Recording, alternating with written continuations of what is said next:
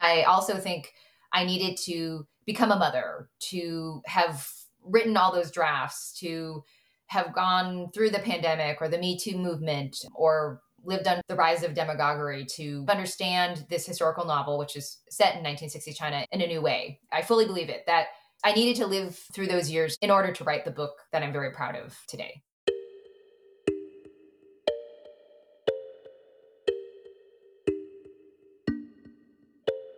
I'm Caitlin Salamini, and this is the Postpartum Production Podcast. Every other week, I talk with artists who are also mothers and caregivers about their postpartum creative process. You can find out more about the podcast at www.postpartumproduction.com, where you can also sign up for our newsletter. Vanessa Hua is an award-winning columnist for the San Francisco Chronicle and the author of the national bestseller A River of Stars.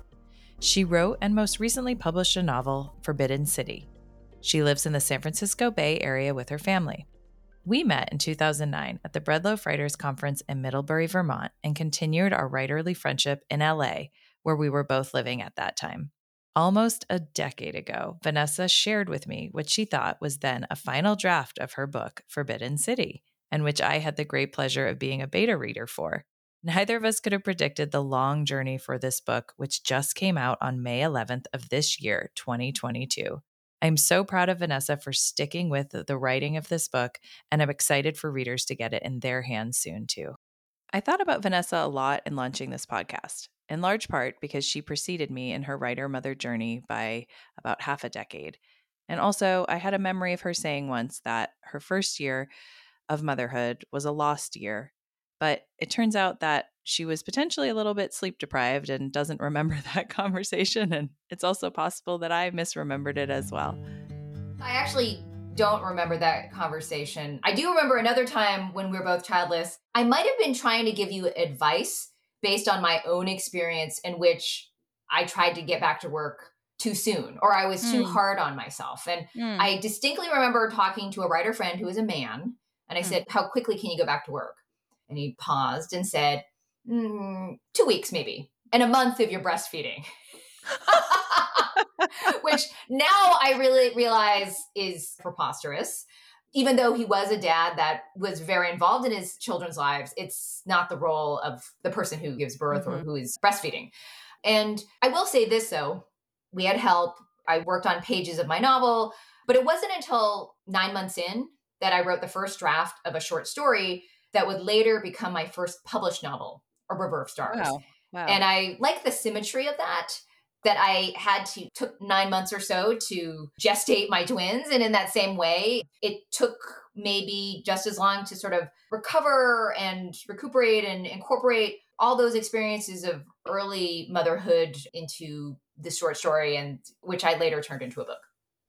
Lost implies wasted time, but I think I was just trying to remind myself to be patient, that just as kids proceed from rolling over to sitting up to cruising to crawling to standing to walking to running, it does take time in that postpartum recovery period to return. You can't go back to who you were. You're someone else now with a new way of seeing the world. Your heart is expanded. And so it's more exciting than ever to be writing. You just have less time. I'm also curious, given that at 9 months out, you wrote this short story that then became such a critical piece of your book, in rethinking those early months, if you were to think of it, well, I guess it's two-part, whether or not you did think of that as lost or how you defined that then versus how you define that now. And then seeing that there was something that really was gestated for you in your creative work. Have you ever looked at that time and thought, what was it about that time that influenced that work that came out of it? That may not have been directly tied, but we can't ever fully unpack all of that, right? But what was it about those early months? I will joke with my husband that the amount of sleep deprivation, who you were, what you believe, your thinking processes, everything gets broken down. And so actually, I even remember when I was working on A River of Stars, my editor was asking, could we have some more in the birth scene? But by that point, so much time had passed. I was like, did it get erased? What I remember, and I reached out to you for some Wow. suggestions. You reached out to me? Yeah, See, because you had more recently given birth. Right. So you don't remember that now. So I was probably too recent and it was like, yes. I was in Yes. the fog. Oh my Yes. gosh, that's so funny. Yeah. But in some ways, I wonder if I push things too hard, or at the time I took it as a badge of pride to be nursing, bouncing on a exercise ball and typing with wrist guards because I had tendonitis from postpartum swelling. Could I have taken more time to just allow myself to recover? Would I have felt more comfortable about approaching maternity leave if I had sold my book by then? Sort of frantic or grasping about what my identity would be if I had achieved certain things professionally. Mm-hmm. 10 and a half years later, I now realize A, there's no end of wanting. Mm-hmm. And B, you can't let those external factors determine who you are because they're ultimately external. If anything, I look upon those days, it was very cozy. We got maybe a bit of it back during the pandemic, where if that hadn't descended over the globe, it was terrifying, it was horrible, but yet our family became a really tight unit at that time. And it was reminiscent of togetherness we had in that first year, unlike any other time.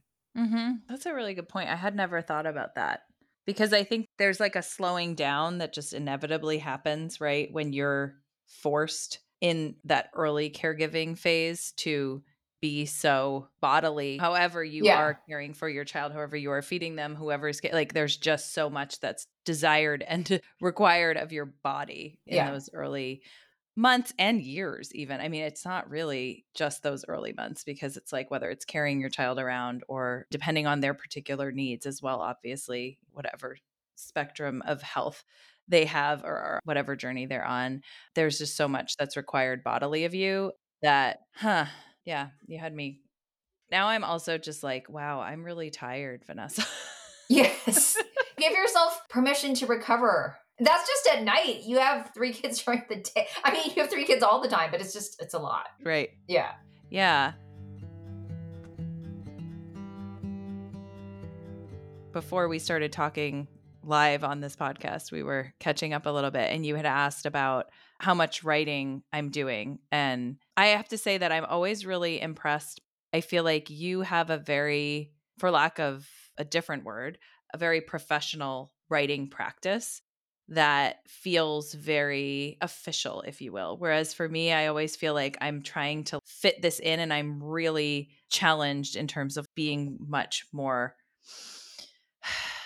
the word is intentional, but it may not even be that, but just looking at the validity and the feeling like this is a really worthy pursuit.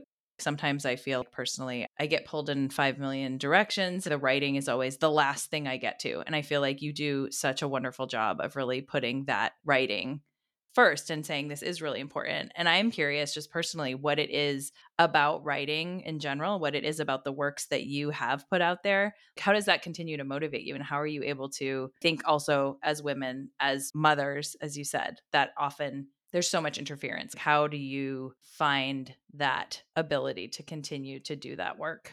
It's interesting. There's a writing residency called Hedgebrook, where outside of Seattle on a Whidbey Island. And when you go there, you have dinner at the farmhouse table. And then if you try to bust the dishes or help with the dishes, they're like, no, you're here to write. It's not so much about the help, but the centering, that Mm-hmm. realizing that your work and your needs are first. And in that same way that there's endlessly boiling pots that you have to tend Mm-hmm. to.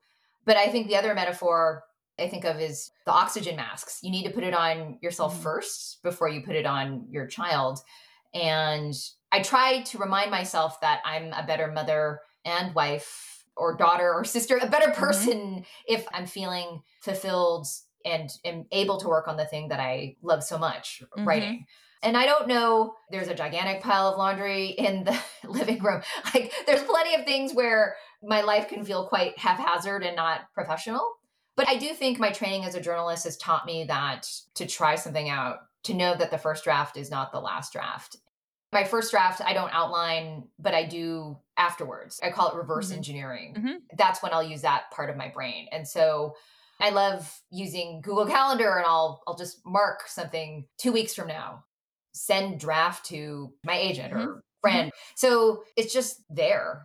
It's an appointment I'm making for myself as much as any other appointment I make for the orthodontist or Mm-hmm. Pioneer Day or something else with the Mm-hmm. kids. And I think that can be important too. But just constantly balancing that mother guilt with understanding that this is a part of my life that I have to center at some times of the day. Mm-hmm. Do you feel like you keep a very particular schedule then? Well, Or or it's more like I'm greedy for any time that I can get. And so right now the kids are in school, but also sneak time on the weekends before we head out for the day. My hours of power are in the morning as opposed to night. I think some writers I know who have kids wait till the whole house is quiet, but then if I Mhm. did that, I would never fall asleep. So I just know my body and myself about when I work best. But again, Interesting. I'm greedy. Sometimes I'm not very choosy. When I can, I'll write in these interstitial moments that we were talking about. You were Mhm. mentioning how you write on your phone. I'll jot Mhm. notes to myself. It's like running in the background, thinking about it, and then I'll see something that I want to apply. So it's just, again, listening to what interests you amid all the many, many competing demands and distractions. Mhm. And you have a lot of them because you are writing fiction and you're also a columnist with the San Francisco Chronicle. Is your mother still living in your home? Are you all under the same roof? We're three generations under one roof. After my father passed away, moved back to the Bay Area into my childhood home to be with Mhm. my mother, which was a blessing during the pandemic Mm. because I know so many people were not able to see loved ones during the pandemic. But people always ask, like, oh, she must help with the childcare. She does not, but that's fine. I mean, she, up until the pandemic, she was still working as a scientist and very busy. And we're just happy to be able to do things together and to keep her safe. Like, frankly, the rise of the anti Asian hate during the pandemic was very worrisome. She went Mhm. out for a walk and was gone for too long, Ugh. kind of worry. So I'm glad, though, that she wasn't alone during the pandemic. Like, unfortunately, was the case in many families. I'm also teaching this semester a low residency program at Warren Wilson. So I've been just finished up a student packet last night. And yeah, I mean, it's inspiring to kind of see what work people are putting out despite everything. I feel like Mhm. we need t-shirts that say, despite everything, how we're soldering through. Yeah, no, I agree. And I think that's what honestly is keeping me kind of, I don't want to say keeping me alive, but although I do think that these things do feed you and nourish you in ways that probably do literally can keep you healthier. But I feel like knowing, for example, that your book is coming out, knowing that this is also a book that I think I saw a very early draft of. Yes, definitely. I don't I thank even you know for what it. year that was, 2012? So after it first went out on submission in 2009, there were years and years of rewrites and resubmissions or submissions to other presses. And I never completely put it away. Even when I worked on other books, A River of Stars and Just Seen Other Mhm. Possibilities, in between those getting feedback, I would return to the manuscript for what became Forbidden City because there was something about May, the main character, that I couldn't quit. I don't know if it's just Mm. plain stubbornness, and that's part of being a writer or anyone who's pursuing something creative, that the world may not understand what you're doing Mm. or understand what kind of model that you are creating, and just somehow figuring a way through. Even though I'm would have loved for my book to have been purchased when it came close in 2009, I also think I needed to become a mother, Mm. to have written all those drafts, to have gone through the pandemic or the Me Too movement or lived under the rise of demagoguery to understand this historical novel, which is set in 1960s China, in a new way. I fully believe it, that I needed to live through those years in order to write the book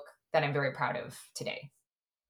I love that because you're actually making me think about what we started with, which is the lostness of the potential, right? Or this idea, and whether or not that is how that was framed in our conversation a long time Right? ago or not. That so many people obviously think of early motherhood, but not only early motherhood, like so many times in your life, especially as a writer or as any sort of creative, as lost time because you're not directly working on that work, right?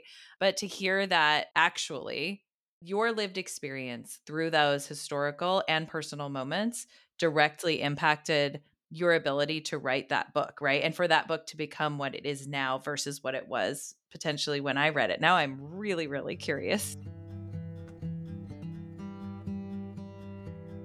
I'm personally feeling really heard, and I'm feeling way more empowered around.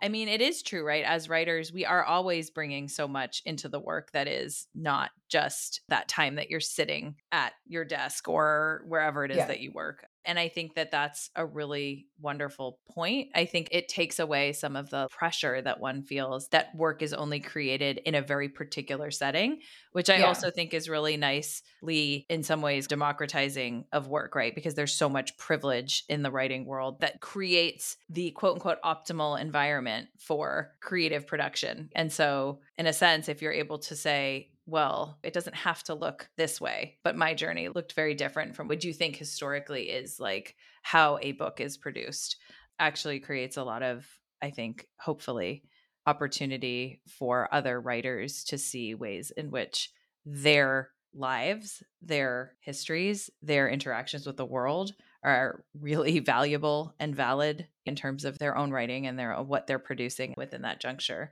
I have a mentor from grad school. She used to joke, she has 3 daughters grown now. Sometimes you would see in a sweeping novel, writer's note, and there would be a date line London, New York, like where you wrote it. And she said her date line would be in the minivan at pickup or waiting Mm-hmm. at the basketball game. So it doesn't have to be a life of glamour. That's great if you can get it. But if not, it's those notes you jot to yourself at the playground, the thing you scribble in the middle of the night. It may feel like nothing, but even snow accumulates, right?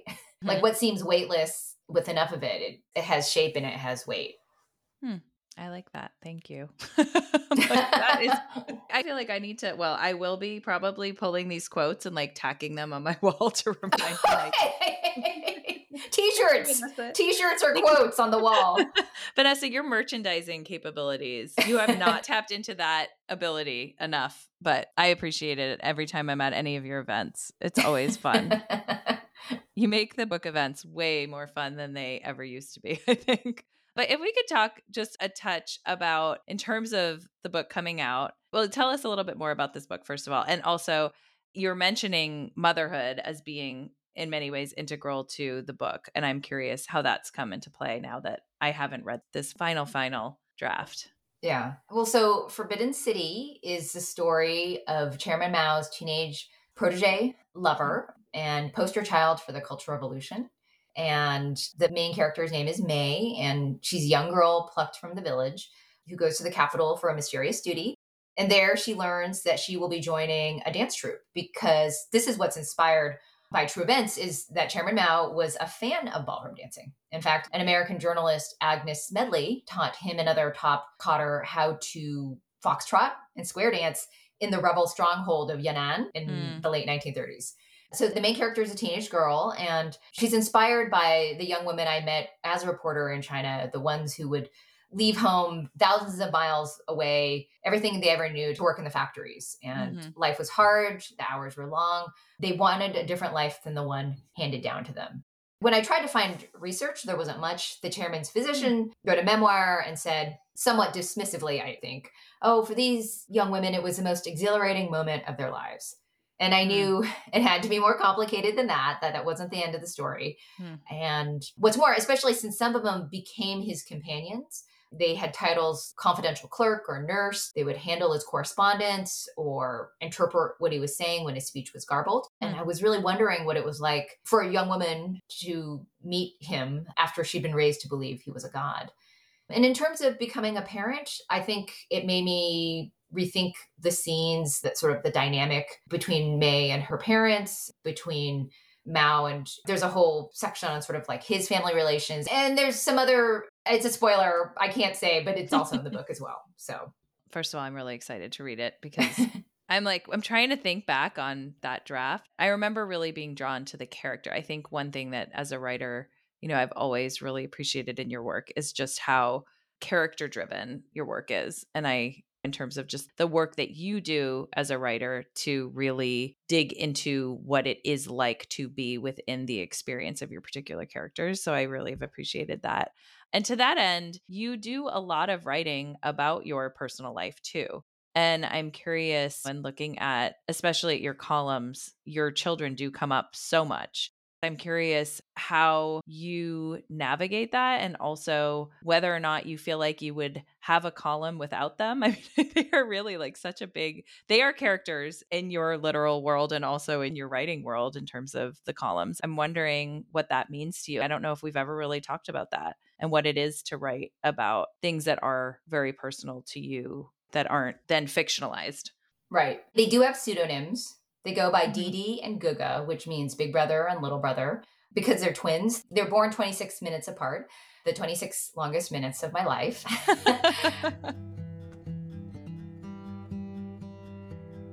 I was particularly drawn to this statement Vanessa made about the longest 26 minutes of her life and asked if she'd done any writing about this moment specifically, but she hadn't.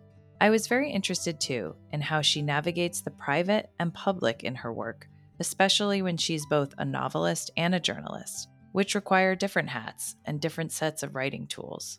In that sense, they're protected that way. I don't say where I live. Mm. And I hope readers understand, even though I am inviting them into my life, everything I write is true. It's only a part of my life, certainly only a part of their life as well. But on the other hand, I feel so honored that I've been able to establish this intimate relationship with readers who, week after week, see what they're up to. And I always strive to look at the bigger picture, writing about a camping trip, having to flee different, not actually flee, but just have to trip after trip getting canceled because of wildfires is an opportunity to talk about climate change and what that means if that's the memories of your childhood. Or during the racial reckoning with the Black Lives Matter movement, just talking about that history and how to shine a light onto systems of power and systems of oppression in ways that kids can learn. That was not how I learned history, let's say.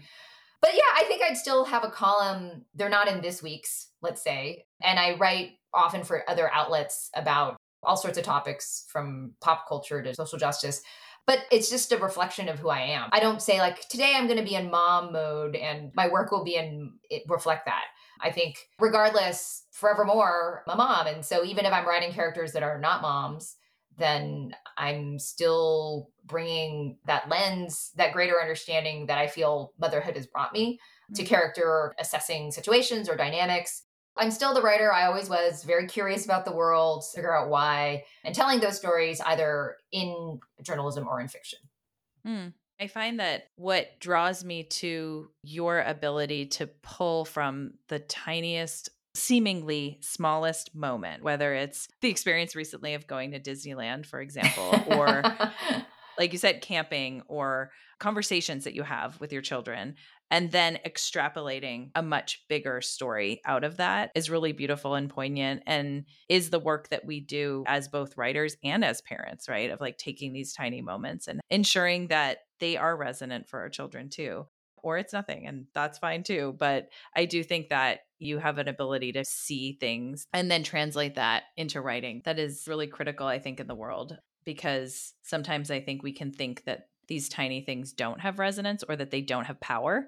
And I think by your ability to mine them for their power is really important too. So I've really appreciated that in your Thank work. you. I mean, something I always tell my students is it's in the specific that we find the universal. That Mm. I remember a reader wrote me and said, "Oh, I'm not Chinese. I don't have children. I don't live with my mom, but I really enjoy your column.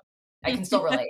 I mean, if anything, as we've seen, dehumanization of Asian Americans, stereotypes that are not just about hurt feelings, but can lead to hate and attacks. And so my personal writing is my way of just adding to the narrative so that we don't appear to be a monolith, that we can be as fully complex as any other depiction of other groups in the media.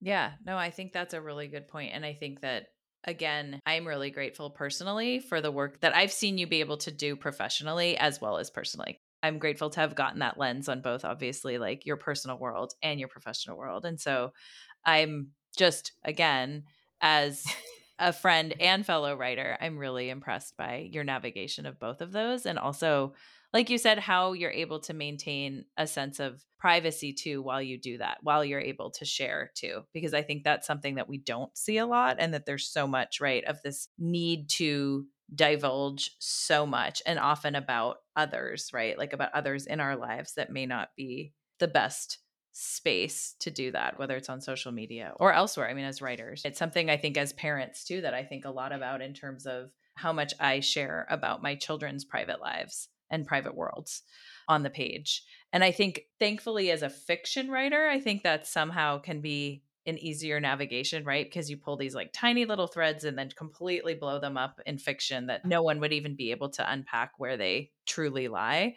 But whereas, for example, in your columns, in your journalism, like that's a slipperier space, I think. But I think that you've navigated that really beautifully. So, okay, I don't want to take up too much of your super precious time right now because I know you have a lot going on with your book launch. Well, actually, I mean, if there's anything that I haven't touched upon that you feel like you really want to talk about, especially in relating to your work coming out right now. Before I became a mother, and since I hadn't published a book, I was very concerned my time wouldn't be my own. Where would my identity go as a writer, as something I'd wanted to do since I was a kid? And obviously, along the way, there were lots of disappointments and rejections, and I still kept at it.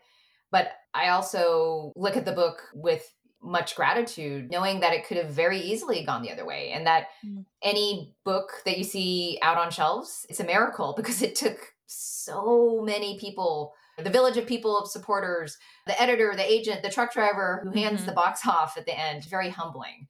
I found this with my other works at readings. People will say, this book helped me feel made visible, helped me understand, helped me feel that I could tell my own story. So if my book can do that again, if Forbidden City can help open the way for others, or even this conversation, that's what I hope for. Yeah, thank you. I don't know how you have enough literal, physical, and emotional space for the amount of generosity that you provide in the world.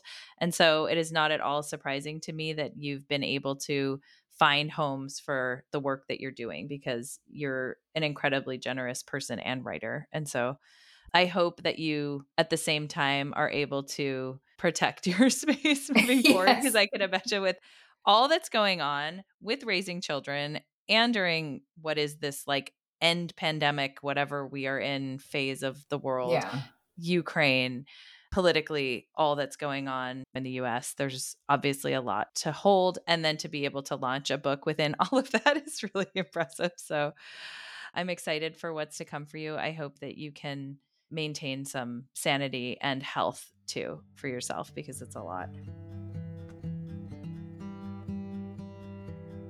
One thing that I'm asking everyone is because of the title of the podcast, which has so many different interpretations. Vanessa, how do you define postpartum and how do you define production? I didn't follow this myself, but by Chinese tradition, the postpartum period is very specific. It's 1 month where you're supposed to recover, eat special foods. You're not supposed to get visitors. You're not supposed to go outside. You're not supposed to wash your hair even for fear of introducing anything that might like introducing an infection or anything that might bring harm to the baby. And I think for me, it was something where I, in some ways, rushed too quickly back into things. I remember lying in bed and trying to do leg lifts, but also being so weak, I couldn't make it to the end of the block. But I recovered in the end. And I think, I don't know if postpartum, I have a length of time set on it, but it's more about that period in which there's not much daylight between you and the pregnancy and birth itself. So I don't know, with the first 3 to 6 months, maybe.